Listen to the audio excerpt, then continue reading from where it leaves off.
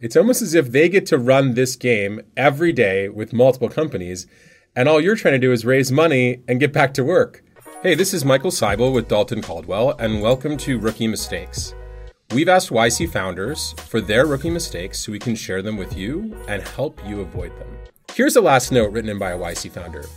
You should care just as much about the terms of your fundraise as you should care about the economics, the valuation, and the amount of money you raise. There are lots of rights, there are lots of terms inside of a funding deal that can screw you, no matter how high the valuation is. I think that investors are aware that founders want high valuations and they want the press release about, they raised a lot of dollars or they raised at a high valuation or whatever. And so they're very aware of this. And so one of the ways that you sometimes see investors take advantage of this need on the part of founders is to say, great, we'll give you your ask around valuation or amount, but you need to give us all this other stuff. And often the things they ask for are sort of jargon-filled inside baseball that when I was a founder, I wasn't familiar with what participating preferred meant or super pro rata. And we sometimes see founders give up those terms without totally understanding what they mean. And wow, is this bad? Another example is board control. I've seen founders give up control of their board such that they could be fired and are fired to raise $1 million. As a founder, here's the trick. You're not going to be as good at this as the person you're negotiating against if they're an investor who invests in a bunch of companies and you're a first-time founder. So by using standard paperwork, by using a lawyer who actually has done a lot of startup work, you prevent yourself from getting screwed.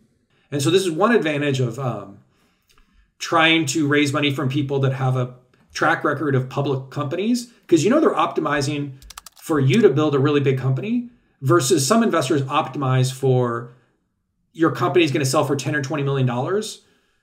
And so they structure their entire documents around that kind of outcome.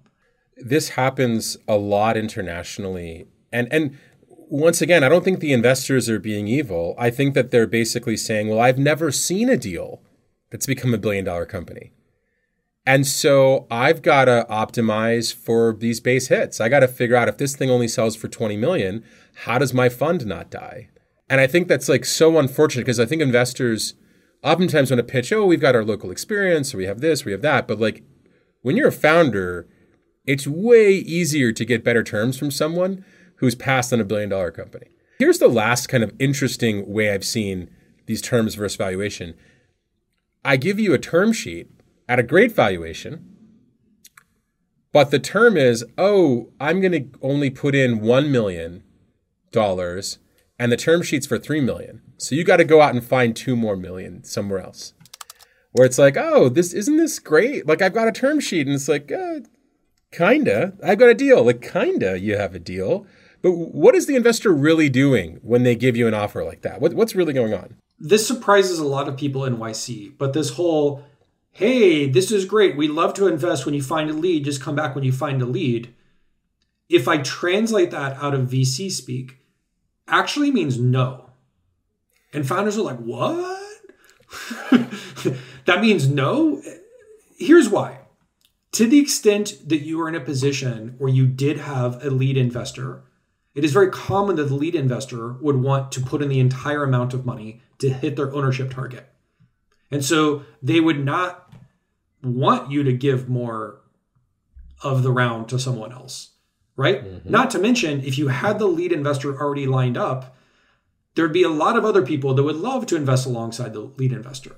And so when someone says, this is great, come back to us when you find a lead, give us an allocation in there, what they're actually getting is a free option to invest in the future if you find an investor that they are impressed by. It costs them nothing to say that, right? And if you don't find a lead, they just manage to pass on your company while being very nice to you to your face. Yep. Right? It's no, we don't want to invest, but if you somehow find a great lead investor and you come back to us, let's talk about it then. And the founder walks away from that conversation being wow, they're really interested. They want to invest. We have offers. When in fact, they just did this ninja move where they said no, But that's not how you interpreted it. Isn't that wild? It's almost as if they have to do this because this is their job. It's almost as if they get to run this game every day with multiple companies, and all you're trying to do is raise money and get back to work. Of course they're going to be better at it. Of course they're going to have the cool lines. Of course they're going to tie you into knots. It's like you apply to a job at Facebook, and they're like, this is great. Come back to us with your job offer from Google and Apple, and we'll go from there. So just let us know how it goes, right? That's not a job offer. Consider this a provisional job offer, assuming that you can get an offer from Google and Apple. and even better, like sign something. We'll sign something, or we'll give you something that looks official. But and again, to be clear, maybe someone will see this and be like, oh, but that's, what about this? What about that? Like sometimes there are cases of investors that can't write big checks and they want to invest alongside other people. This happens sometimes. That is possible. So we're not suggesting this is all things in all universes. We're just saying a lot of YC companies hear this line, and what it usually means, what it means in our experience is no. Let's talk about investor incentives. Do you believe investors are incentivized to tell companies to raise more money or less money, and why? I think it depends on the stage that the company is at. I think for tiny startups, investors aren't going to fund them anyway. And so saying what they want to hear, like saying smart thing that captures mind share so that when you do get successful, they'll want to come talk to you. Not a bad idea.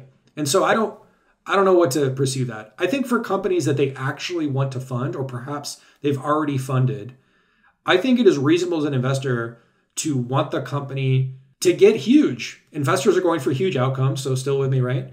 And so that often looks like you should be growing faster. Oh, your revenue looks flat. You should be spending more on sales. You should be spending more on marketing.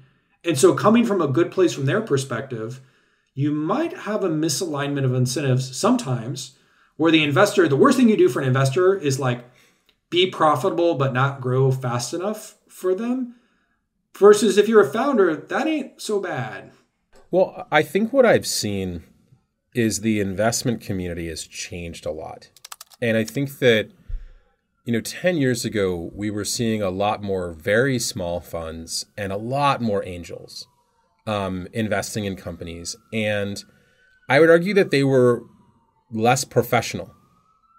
And I don't mean professional in a good way. I actually mean professional in a bad way. Like their interests were a lot more aligned with the founder. I think that as there have been more and more kind of professional seed funds being built up, now those seed funds have obligations to their LPs, to their investors. They have kind of internal goals about how much of your company they want to own to make sure their business works. And as the seed funding world professionalizes, it opens up doors for there to be a misalignment of incentives.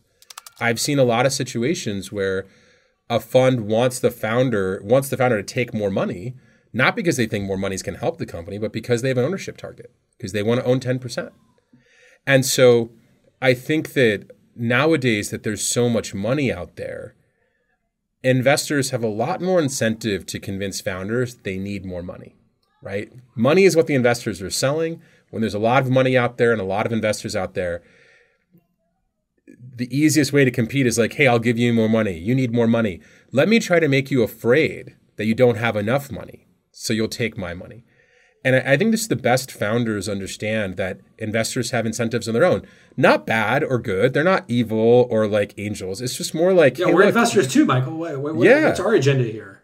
I just think that like a smart founder understands that people they're negotiating with have their own goals and incentives. And they take a second to think about those incentives when they're hearing the sales pitch, as opposed to just kind of believe things blindly.